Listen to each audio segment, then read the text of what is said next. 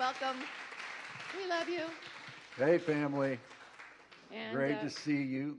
We're going to go ahead and invite someone else up, I think. Yeah, real quick. Hey, if you're going to give to Maui, two things. One, please do it above and beyond your regular tithes and offerings. Otherwise, we're just robbing Peter to pay Paul. Remember, you can never outgive God. He will multiply and give it back to you. Or text. You can, on the drop-down menu, there's general offerings, and then there's all sorts of ways you can give benevolence and stuff. There's a Maui on there. Okay, YWAM Maui. So when you give, look for the drop-down menu, and it'll say Maui YWAM, so you'll be given specifically to that. All right. So it's such a joy for me to be able to, or for me to be back on the very Sunday that Jen Nguyen happens to be back from Thailand. And she is headed back Wednesday. She came home to get her daughter set up for college. But Jen, will you come up real quick? Give us a little information on why the heck you are in Thailand. Come on up here. Come on. And then we're going to lay hands and we're going to send you back to Thailand. All right. And Stephanie oversees our world mission, so I'm asking Stephanie to stay up here. And Mark, if you'll come join us, and we'll lay hands on Jen and pray over her. I love that. Well, two groups of my heroes in life are missionaries and teachers. And I never thought that I would have the opportunity to be both and serve both at this crazy time of my life. Many of you know I just graduated law school. I just took the bar exam. While she is a single mom of 4 teenage girls. No, that's number one. Yes. But I think with all of you all, we're just trying to seek God and follow Him. And the opportunity opened up in Thailand while I was there to serve an urgent need at the school there in the missionary community. And I said yes. So I've been back and forth from Thailand and San Diego multiple times. I'll be going back Wednesday. And just blessed to serve, blessed to be here, and blessed to serve an amazing and perfect God. And your youngest daughter, April, is with you there, right? That's right. That's the last piece of the puzzle, is that she found a school and a community there that she loves, and I think will serve her big purpose in life, which is either to be or a missionary one day. So investing in that destiny as well. And your oldest daughter, Joy. Yes. Just went to college. Yes. So you took her up to Santa Barbara. Yes, a lot of changes going on, yes. Yeah, and then your other 2 daughters are here with us. They are. They're finishing up high school here. Okay. And so when God calls you to do something, from the outside looking in, it looks insane. It does. Right? It's not logical for a single mom to go to Thailand with your youngest daughter while the older one goes to college and the other 2 stay back with Meemaw. Is that what you guys call her? You guys call her Meemaw? Harmony? No? What do you call her? Harmony. Harmony. Harmony. Grandma. Yeah. That's grandma. You just call her grandma. Mm-hmm. Okay. All right. That's what I was looking for. I was looking for the handle. Teaching you some Korean, but he didn't. Yeah. So, but when you're in the will of God, there's like an unexplainable peace, isn't there? Yes, very real and very unexplainable. Yeah. It's like you would never have blueprinted this. So it's good to just see what the Father's doing and do what He says, right? Yes, and Thailand is an amazing country. If you've been there or you haven't, God's doing amazing things. And it's a privilege to be able to be there and see God's heart for all of Southeast Asia, actually. So you're in the school where the missionaries' kids go to school there, right? And so you're going to be teaching in that school. Yeah, so there are missionaries that send their kids there from and serve all over Southeast Asia, all over the world. Wow. And so I'm at a very special school with a lot of special students. What an opportunity. All right, let's reach our hands out to Jen and let's bless her and pray. And we're sending her from the Gathering Place Church to Thailand to bring the gospel. Let's just listen to the Holy Spirit and we're going to pray.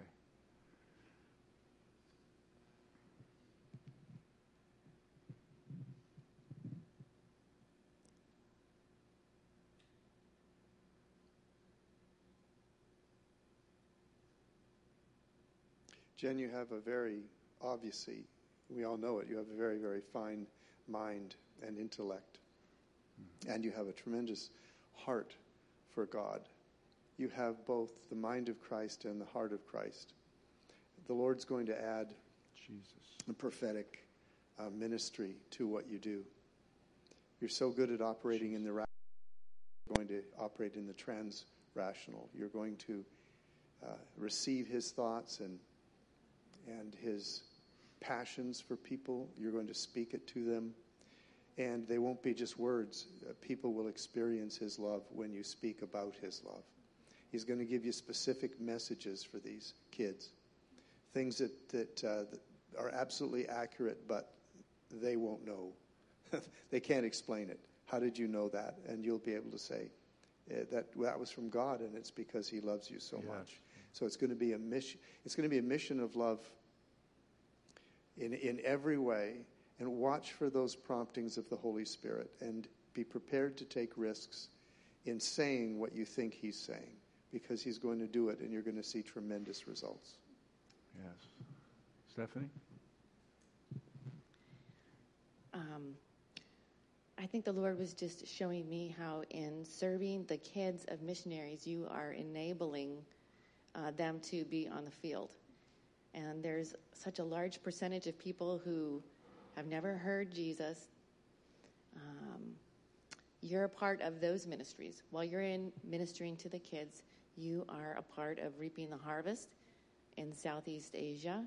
And you're also providing these kids with love and ministry that they need, and potentially raising up a second generation of missionaries. So we just bless you. Yeah, so we send you, from the Gathering Place Church, we send you to Thailand to bring the kingdom of God. In Jesus' name. And everybody said, amen. Amen. Well, good morning, church. Good morning, online community. Thank you for joining us today. Everybody say, wow, wait, before we go there. So my wife, I've been out for a couple of months, just for those of you that don't know. We are fighting for her life, and we're believing for a miracle. God has moved a mountain. He can move it again, right? Yeah, so my wife is battling cancer, and so I was out because she had 6 weeks of daily radiation, which really sucked the life out of her. She's trying to regain her strength. She's lost 40 pounds in 6 weeks. 2 months, and she's now, we're trying to get her to eat so that she can regain her strength and then go back on chemo. But Jesus. Everybody say, but Jesus. You see, this is where the impossible and Jesus collide. So let's be people of faith, not fear. Amen?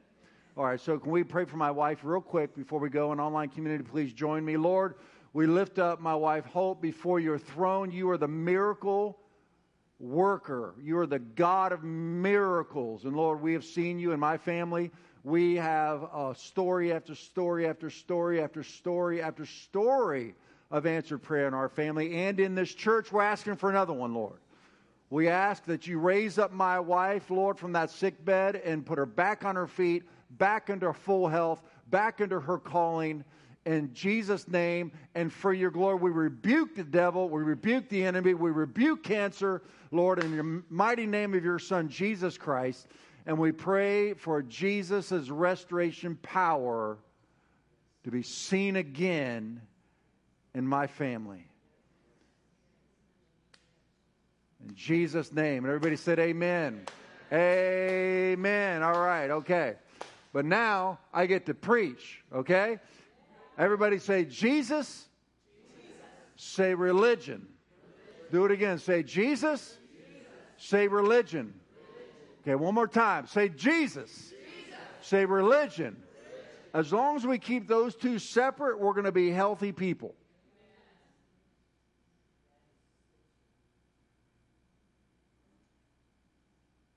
But he gets mixed up with religion in our minds and in the minds of every person that lives on the planet all the time. That's where it gets so convoluted and unjust, because it misrepresents who Jesus really is.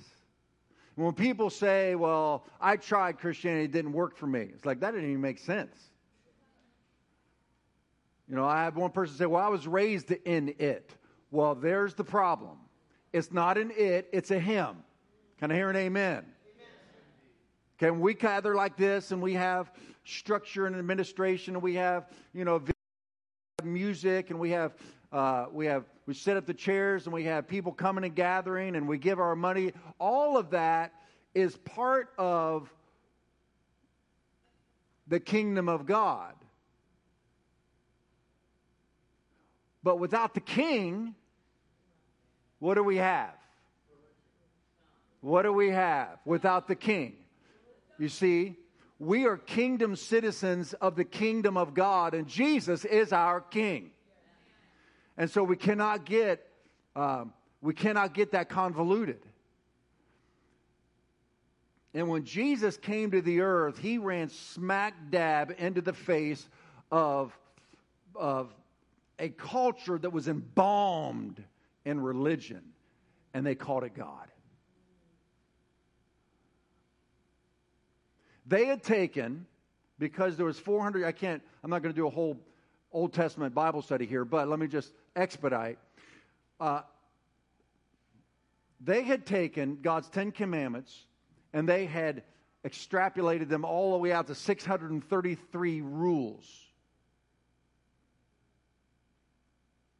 So it would be an understatement to say they overcomplicated God's 10 rules of healthy living. Like, you know, the 10 Commandments are smart. Don't cheat on your spouse. Is that a good one? Right? Don't take innocent life. Don't murder. Is that a good one?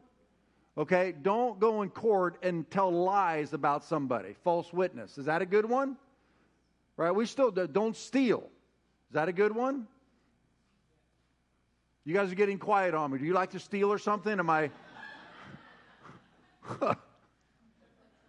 I'm not trying to convict you right now. I'm just trying to explain that God gave us 10 rules for having a healthy soul, healthy relationships, a healthy society. But because when Jesus came to the earth, because this people group, the Israelites, the Jews in Jerusalem at that time in world history, did not have a relationship with God. If you don't have a relationship with God, all you have left are rules. And most people view Christianity as a religion of rules. Even Christians. Even church-going Christians. Maybe even some church-going Christians at the Gathering Place Church. Because when you don't have an ongoing, daily, interactive relationship with God, all you have left is rules. The rules that God gave to us for healthy living. And so then we spend our lives trying to keep the rules. And we wonder why we're dry. We wonder why we're bored. We wonder why we're shamed and condemned. Because we keep failing in keeping the rules. That's called religion. Religion, man-made religion, which I hate. And I know that's a strong word, but God hates things too. In the Bible, it says that God hates 6 things, 7 are an abomination to him. And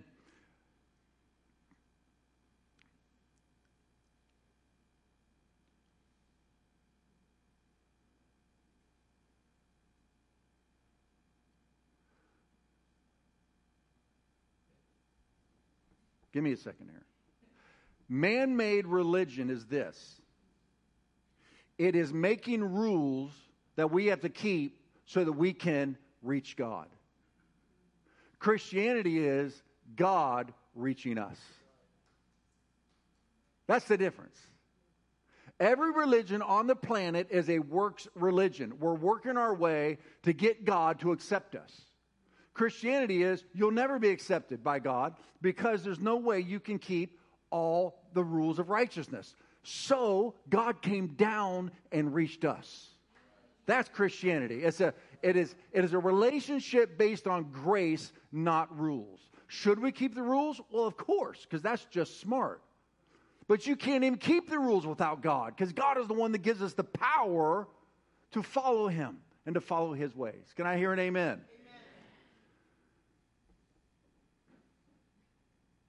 Jesus came to the earth, and they had taken these 633 rules, and they were using them to control people, and they used fear and shame to do it.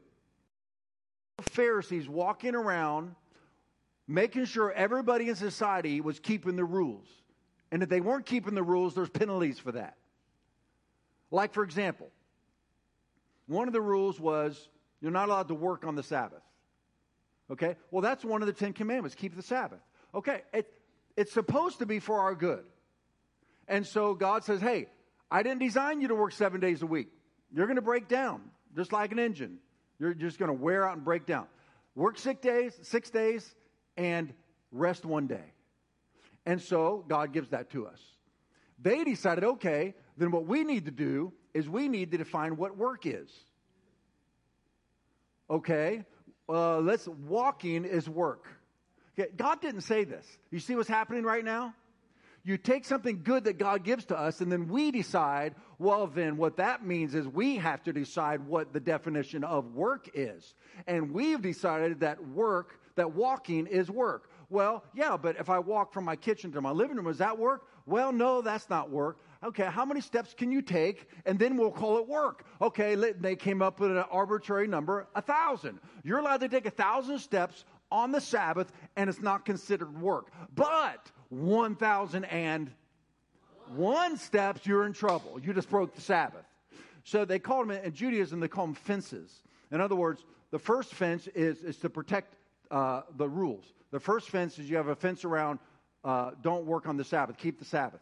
Okay, well, this other fence is, what's the definition of work? That's to protect the Sabbath commandment.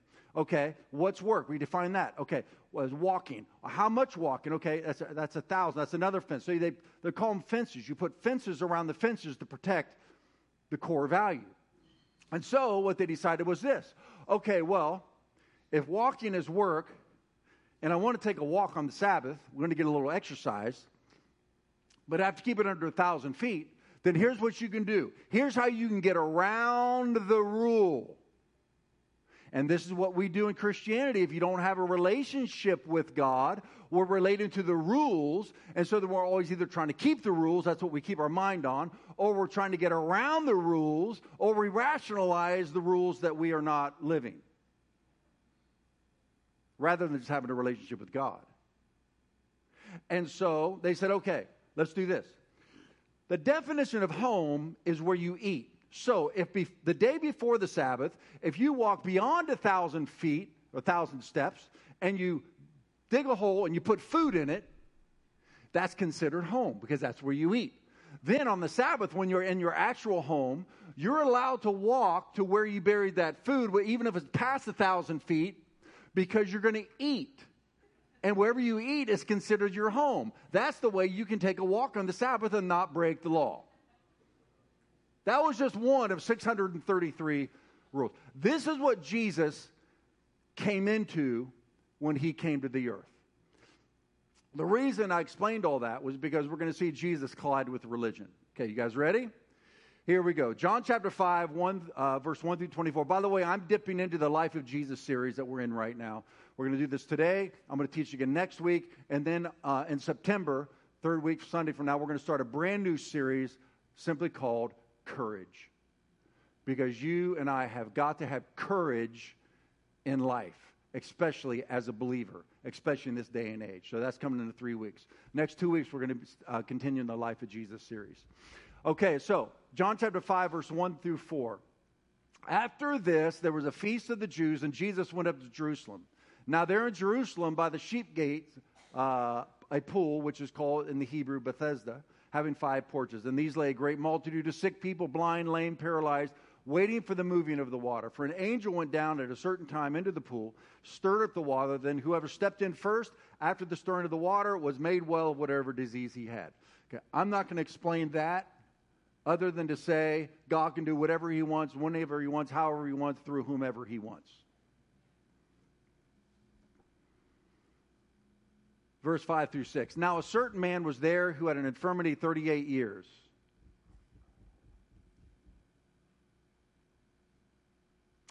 There was a man who had an infirmity 38 years. It doesn't matter if you got sick yesterday or 38 years ago. Jesus can heal you. It doesn't matter how long you've been depressed, how long you've been addicted, how long you've been diseased. It doesn't matter.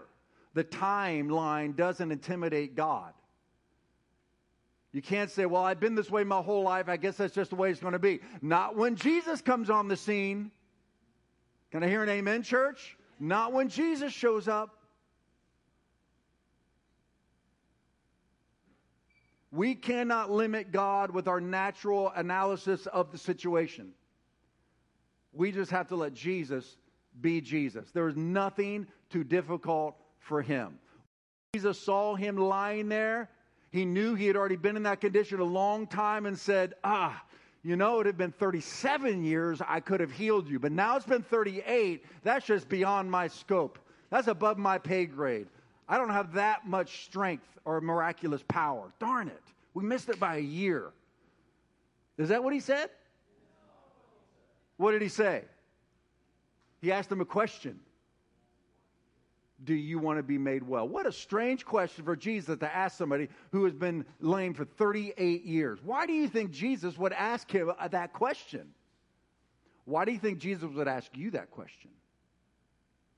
Do you want to be made well? Talk to me. Give me an answer. Why would he ask that question? Commitment? Willingness? Might have to get a job. It's a partnership. You may find this strange. You may find this offensive, what I'm about to say to you. It's not always the case, but sometimes it is. I had a guy that came up for prayer for something else, and he had a physical ailment, and I was going to pray for it, and he said, no, because I have to get my SSI check. And if I get healed, then I'm not going to get my SSI check from the government. You've got to decide that self-pity or pity from others is not worth the payoff of getting healed. You got to decide that an SSI check is not better than being healed. You've got to decide that taking responsibility for your life once you get healed is better than being sick. You've got to decide that. Some people do not want their situation to change because they're comfortable in their dilemma. It's become their identity. And I'm not saying that because I'm mean-spirited. It's just true. That's why Jesus even said to two blind men, what do you want me to do for you? I thought if you were the Messiah, you could figure this one out. But, you know. And here he says, do you want to be made well? Do you want to be made well? What a question. The Lord's asking you today, do you want to be made well?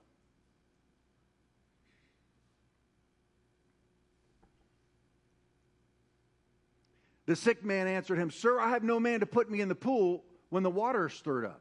But while I'm coming down, another steps down before me.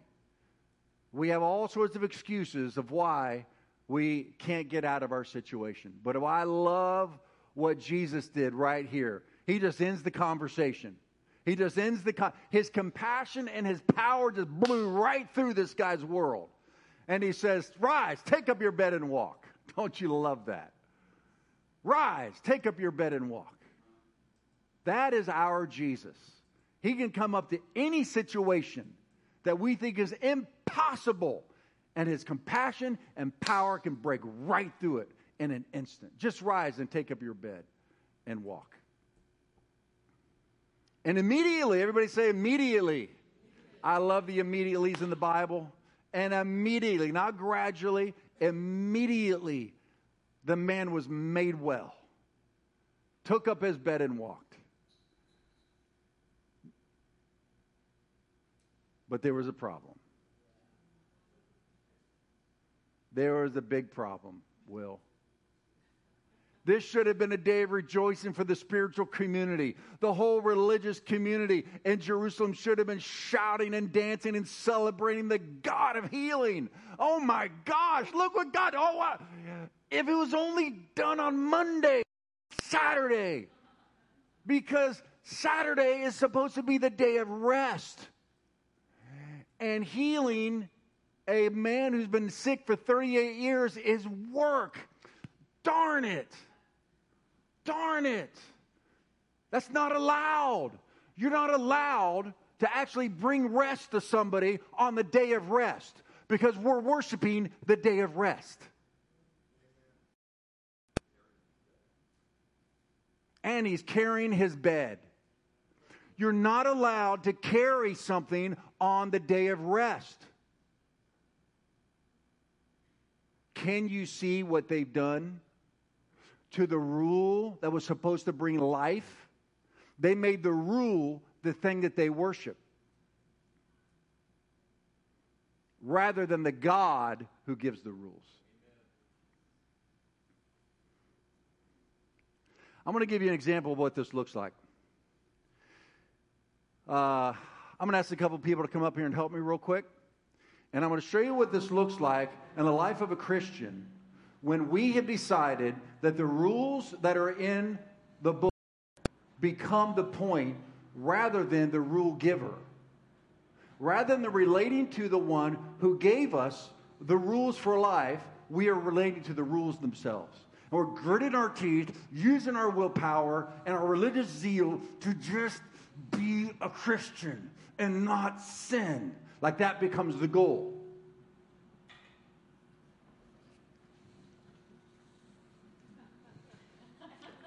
So here we have the rules. You know, I need help. I need to learn how to drive. I got to take a driver's test. Can you please help me?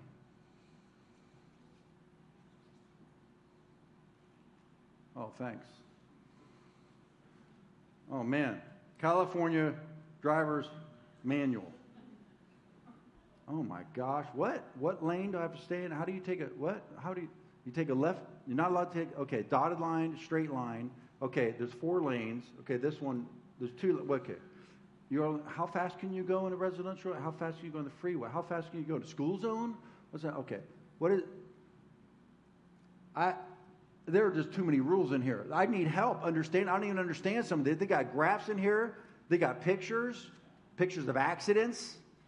I don't understand this. I need help with this. Great. I'm left with the rule book. When Josiah, he has his permit right now, and he and we got the rule book and we're reading through them. How many of you passed the written test on the first try? Okay. Not even half of you. How many of you took 2 tries? You're not going to admit it, are you? How many of you took 3 tries? There we go. We still have some more. One of Josiah's friends, how many tries was it, Josiah? I think it was like 13 or 14, okay? Yeah, it's scary that that person's on the road. It wasn't until we got to the driver's lessons that the driving instructor was in the car, and he started explaining the rules to us. Like, oh my gosh, that makes so much sense. Like Josiah was saying, why do I have to look over my shoulder? I have a mirror here and I have a mirror here, right? The rule says you have to look over your shoulder. But why?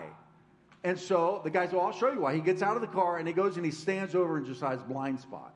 And he says, do you see me in your side mirror? No. Do you see me in your rear view mirror? No. Look over your shoulder. Do you see me? Oh, yeah, there you are. That's how we hit motorcycles, right?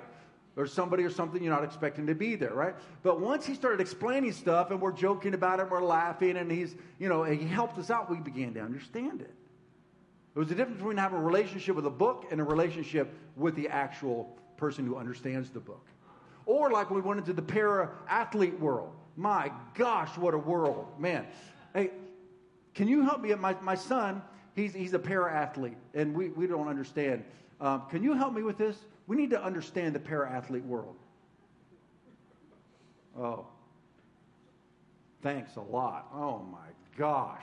This is what it was like when I would go online, and I'm looking, Josiah and I are looking at the para-athlete rules and regulations and how you get certified and what lane you're allowed to be in, what lane you're not allowed to be in, and what his chair has to look like, and how big it has to be, and how heavy it has to be. And it's like, oh my gosh, I don't understand this. So we go to nationals. First time we've been there, it was like, Mr. Smith goes to Washington, D.C., for those of you that are over 50, know what I just said. And we're going to this nationals, and we're like, we don't even know. Literally, we couldn't find the track. And that's not just like a joke. We didn't know where to go. I go to a coach's meeting, and I'm sitting in the coach's meeting. I'm not a coach. I'm just his dad, right? And I'm sitting in the meeting, and they said, we gave you 4 bibs. I turned to the guy next to me, and I said, what's a bib? I'm thinking it's something you put on when you're eating spaghetti so it doesn't splatter on your shirt, right? A bib that they put on athletes. Right? You know how they have it on their back, or they have it on their car, or have it on their right? The bib is. He looked at me and he was like, man, you're going to learn a lot while you're here, right? Well, this coach, after he saw how good Josiah was, took us under his wing, and he started explaining everything to us. And I stayed real close to him, man. I went everywhere he went. And then he recruited Josiah to be on his team. So this year we went back. We were on this coach's team, and I became his assistant, and he explained everything to me. What about life? What about just life? Can you explain to me why we are here, what we're supposed to be doing, where we came from, and where we're going?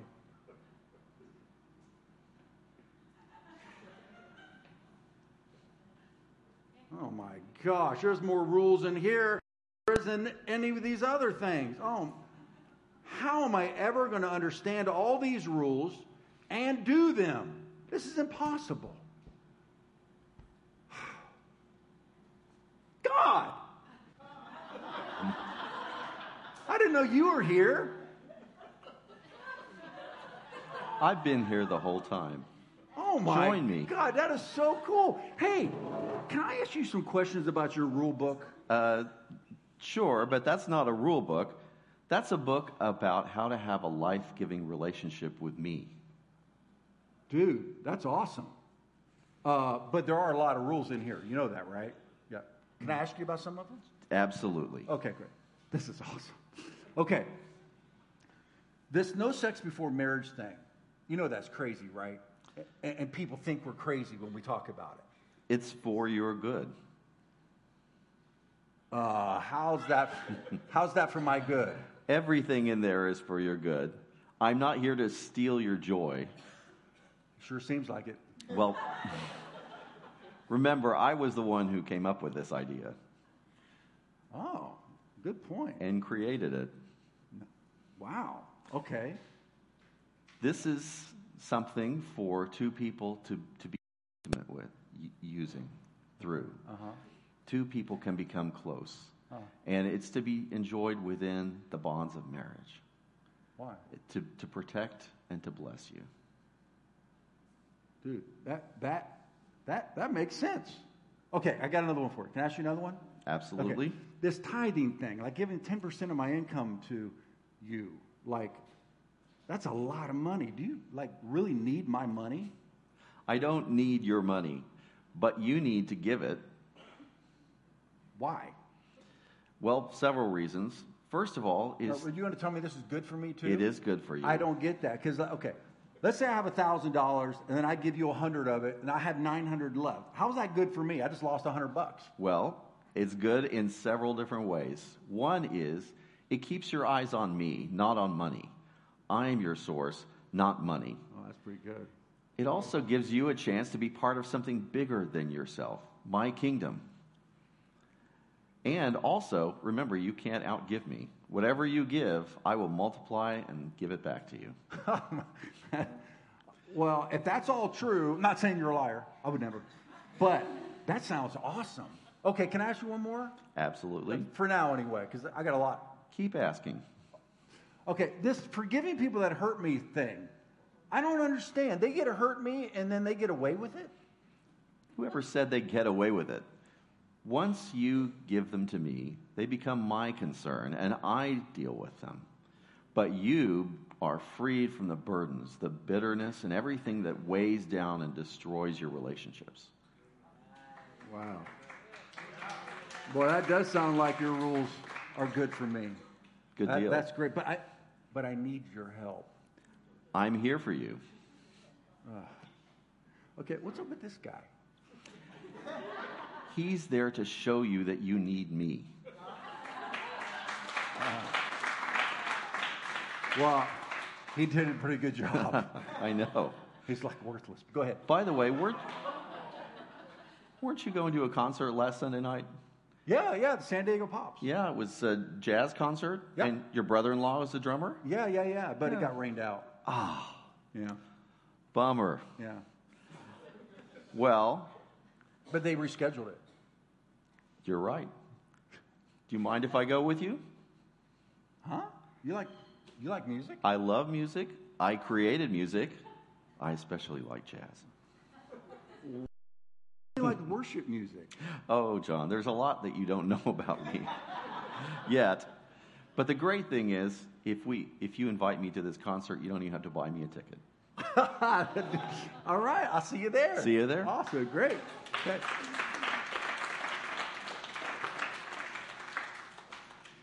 That's the difference between religion, trying to keep the rules in your own human power, trying to be accepted by God, and actually having a relationship with the one who gave us the rules for healthy living. Can I hear an amen?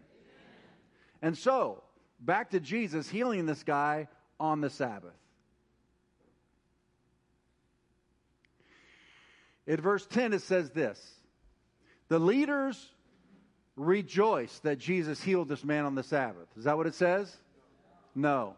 The Jews therefore said to him who cured him, "It is the Sabbath. It is not lawful for you to carry your bed." They totally missed the purpose of the Sabbath. So that's why Jesus had to say to them in Mark chapter 2, verse 27, he said to them, "The Sabbath was made for man, not man for the Sabbath." What do you think that means? Jesus said, the Sabbath was made for man, not man for the Sabbath. Based on what you've learned today so far, just talk to me, somebody. What does that mean? Sabbath was made for man, not man for the Sabbath. What's that? So he would rest. So the Sabbath was given to us by God to serve us. We're not supposed to serve the Sabbath. Do you see how we get that flipped around? Okay, I'm going to step on a sacred cow right here. You guys may never want to be in this church again, but just hear me out. We have something called a marriage covenant that God gave to us. And divorce, it's going to be a long day before I would endorse a divorce. Well, let me ask you a question. God gave us the covenant of marriage to be a what? It starts with a B. Blessing. God gave us the covenant of marriage to be a blessing to those in the marriage. But let me ask you a question. Put your thinking caps on. If that covenant is doing more damage than good, do you think God cares more about the covenant or the people in the covenant?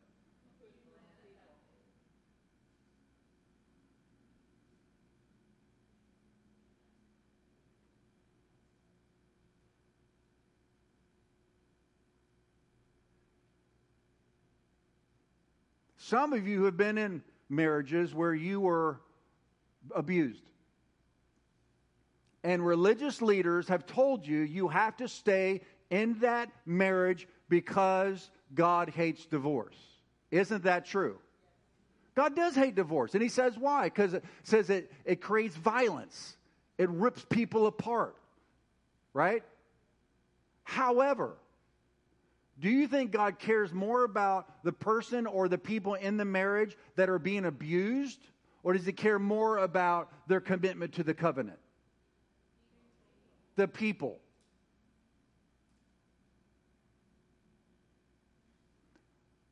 That's just one example of how structure is given to serve us, not us serve the structure. A covenant is given to be a blessing. So the covenant's there to serve us. We're not there to serve the covenant. So when I have spoken over the 40 years of ministry to somebody who's in a marriage covenant and they are being abused, not like he doesn't talk to me anymore, he doesn't listen to me, or she doesn't,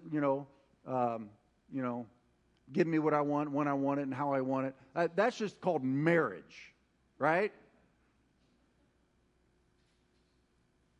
Marriage is hard. It's a sanctification process. Staying committed is critical. I've been married for almost 30 years, so I'm just getting started compared to some of you. Some of you think I've been married for 100 years. But once you've been married almost 30 years, it's hard because you got to learn how not to be selfish, and that's hard. To be selfless is hard because we're selfish by fallen nature. Me, me, me. Gimme, gimme, gimme. My name is Jimmy. I mean, we want what we want. We want it how we want it. We want it when we want it, right? So marriage is hard. I'm not talking about hard. I'm talking about abuse. I'm talking about when the covenant does more damage than good. It's more about the people than the covenant. Am I going to get an amen from at least one person in here today?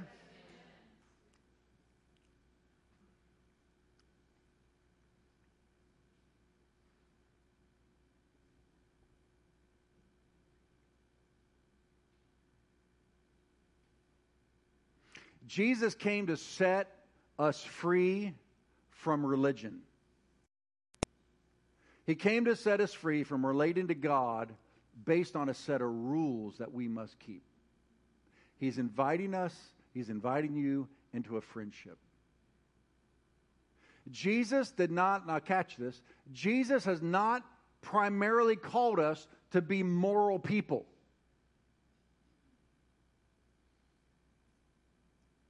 He's called us to follow Him. And if we will follow Him, we will naturally be moral people. Next week, we're going to continue this story and learn how Jesus teaches the religious leaders the difference between religion and relationship. He says, I only do what I see my Father doing. I only say what I hear my Father say. Jesus isn't looking at the rules and trying to memorize them, trying to keep them, nor should we be. We should be looking at Him, listening to Him, relating to Him, and following Him. If we will, morality is natural to us. In fact, in the garden, did you know that there were many trees, but there were two in particular that we need to give our attention to? Do you know what those two trees were called? The tree of the knowledge of good and evil and the tree of life. There were two trees in the garden of significance. Everybody say the tree of the knowledge of good and evil. The other one, say tree of life. God said to the human race, if you eat, I'm going to come to a close with this, so keep your antennas up. If you eat from the tree of the knowledge of good and evil, you shall, what? Die. Spiritually, you will die. Why? Why? Why? Why would that? Why? Why would that be? If I eat from a tree that gives me perfect knowledge of good and evil, why would that cause me to spiritually die? Somebody, what do you think? We take on the role of God. Somebody else. Our focus becomes our behavior. We become experts at the rules that define good and evil. And there's only two things that will happen if you become an expert with the rules. One, you're going to keep them for a few minutes. And so you're going to feel proud. And you're going to turn into a little Pharisee. Because once you've decided, I'm going to start reading my Bible again, and you read a chapter a day for 7 days, then you run into your Christian brother or sister, and they haven't picked up their Bible all week. You're like, seriously? You don't even read the Bible? And yet you hadn't for like 4 months before that. But now that you've been back into your spiritual disciplines, you see, spiritual disciplines in themselves, now catch this, fasting is not an end in itself. Yet we fast and we get prideful because I fasted twice this week, Mark. How many times did you fast? Oh, I know the answer to that. You don't have to embarrass yourself, okay? Yeah, see? I didn't fast twice this week, by the way, and I don't know what he did this week. That whole thing was a joke. Okay, but it's not a joke, because that's what happens to us. We think if we fast, fasting is the point. Reading the Bible becomes the point. Praying becomes the point. Giving money becomes the point. None of that's the point. All of those are spiritual disciplines that help us connect to the point, and his name is Jesus.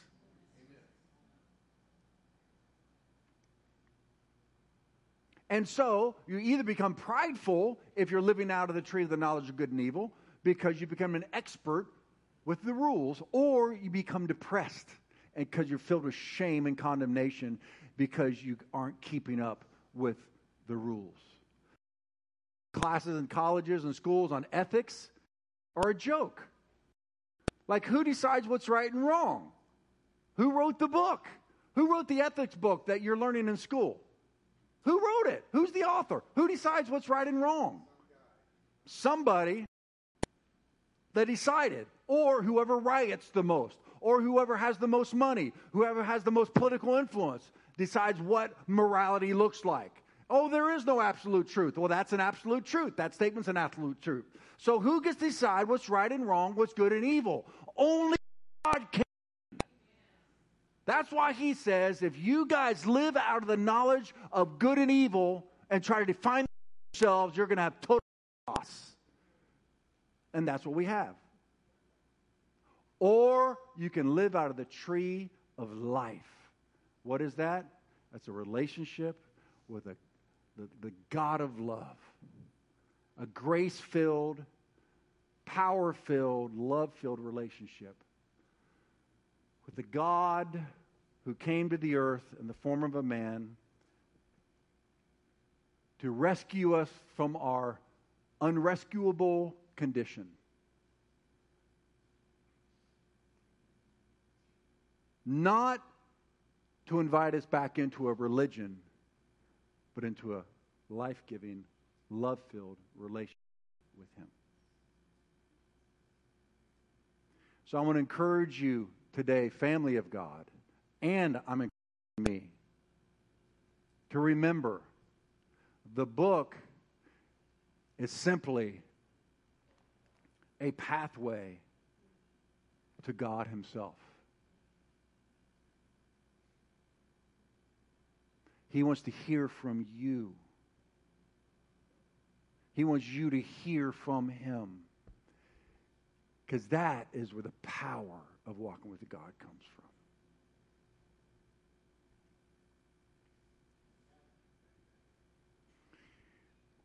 Now, it's very easy as believers. Some of you could have preached what I just preached, but you're not living it. See, it's not about knowledge, it's about experience. Some of you are a believer, and you know what I just said is true. But you need a renewal in your relationship with God.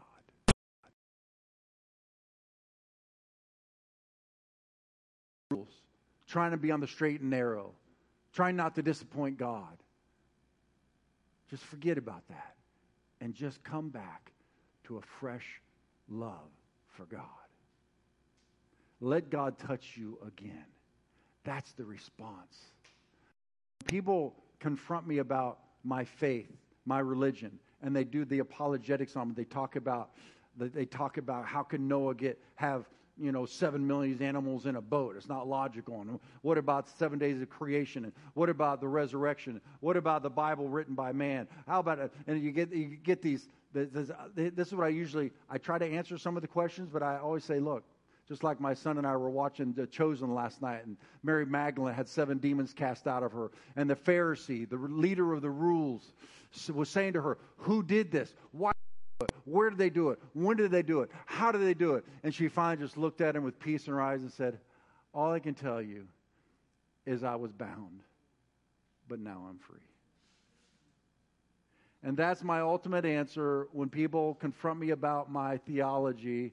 I just at one point say, look, I was 19 years old. I was empty. I prayed a pathetic prayer. Jesus, I don't know if you're real or not, but if you are, I'm inviting you into my life. and the emptiness left, and it's never come back. And that was almost 40 years ago. I can't explain it all, but I can explain Him. Once you've been touched by Jesus, you don't have to have all the answers. They asked this man, who did this? He said, I don't know. All I know is I was diseased for 38 years and now I'm not. Do you want that kind of life-giving relationship with God? Do you want to get that kind of life-giving relationship with God back? Let's all stand.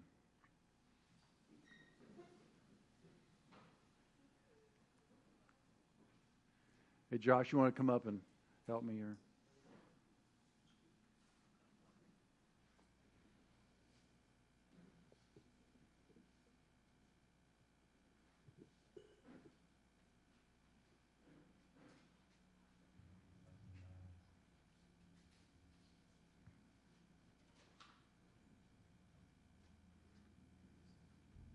How many of you have a best friend? Raise your hand. How many of you used to have a best friend? Raise your hand. Yeah. Just remember the good part of that. So, what would you say is some of the characteristics of your best friendship? Like what? Why is it a best friendship? What is it about that? Always there.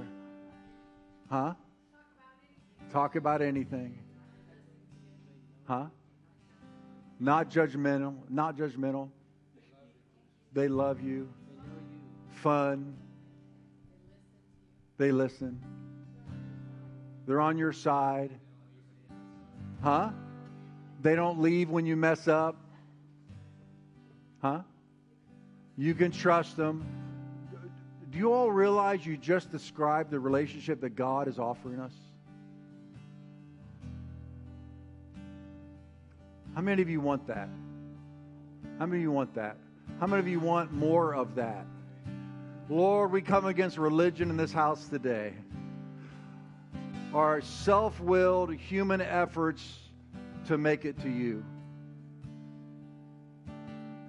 And we say, Lord, we don't want any more of that. We just want you. Come on, just raise your hands to Him in here today. You online, just raise your hands to Him and just say, Lord, I want a fresh infilling of your Spirit. I want a relational renewal with you. I want to come back to my first love with Jesus.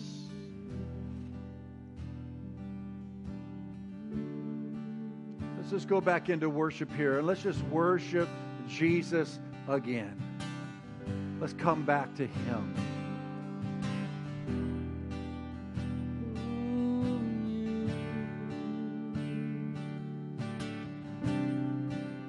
Seen what you can do, oh God of wonders. Your power has no end. For the things you've done before, in greater measure, you will do again. 'Cause there's no prison wall you can't break through. No mountain you can't move. All things are possible. No, there's no broken body you can't raise. No soul that you can't save. All things are possible. The darkest night, you can light it up. You can light it up, oh God of revival. Let hope arise. Death is overcome. You've already won, oh God of revival. Revive us, God. Revive us again, Lord.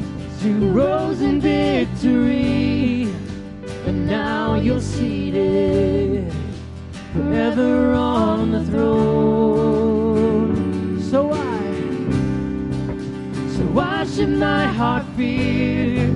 what you defeated. I will trust in you alone. No prison, 'cause there's no prison wall you can't break through, no mountain you can't move. All things are possible. There's no broken body you can't raise, no Yes, Lord. soul that you can't save. All things are possible. darkest, the dark. You can light it up. Light it up, Lord. You can light it up. Oh God of revival, let hope arise. Death is overcome. You've already won. Oh God of revival.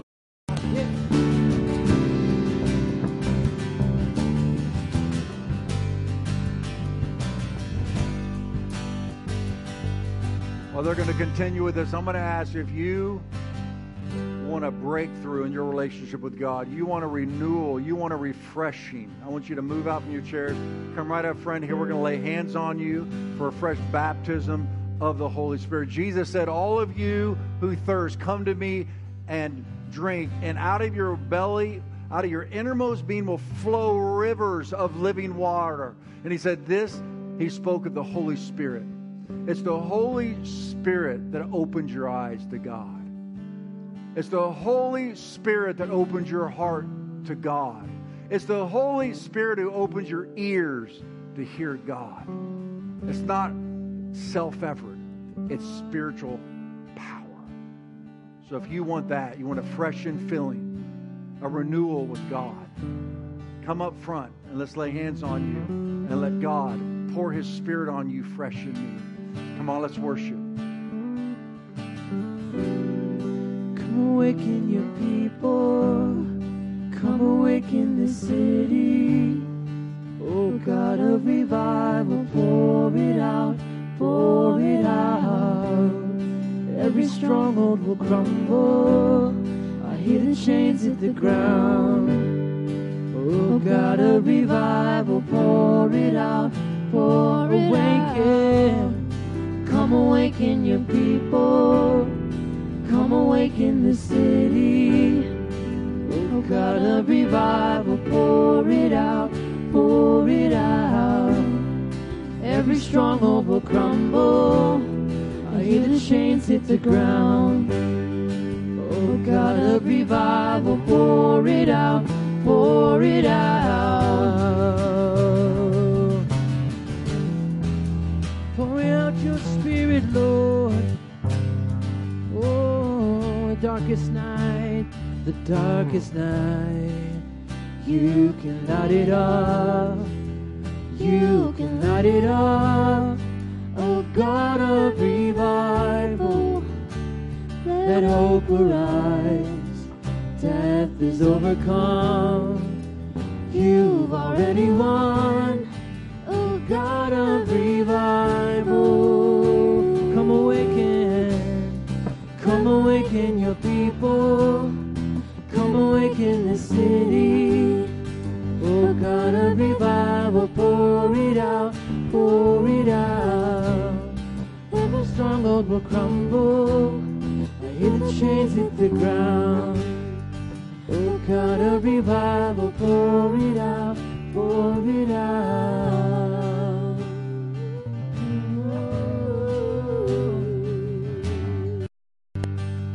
Pour it out, Lord.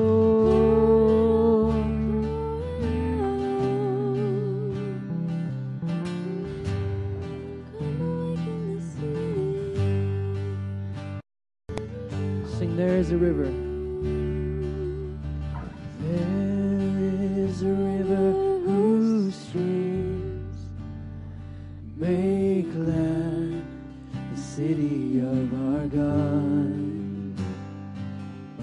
Oh, there is a river whose streams make glad the city of our God. River, there is a river whose streams make make glad the city of our God. Oh, there is a river whose streams make glad the city of our God. And I will rejoice, I will rejoice and be glad. We rejoice in your presence today, God. I will rejoice, I will rejoice and be glad. We're going to continue to worship. There's a lot of people that want a fresh outpouring of the Spirit. I'm going to continue to lay hands. Mark and I are going to lay hands on them. Gary and Kathy, you can please come on up here and let's lay hands and let's bless and let Jesus be Jesus with Jesus' people, and let the Spirit of God move among you. You can stay and you can worship. You can come up for prayer. You can sit. You can kneel. It's so good being back. It's so good seeing you face to face. But most importantly, let's let Jesus be Jesus in His house. Amen. God bless you, online community.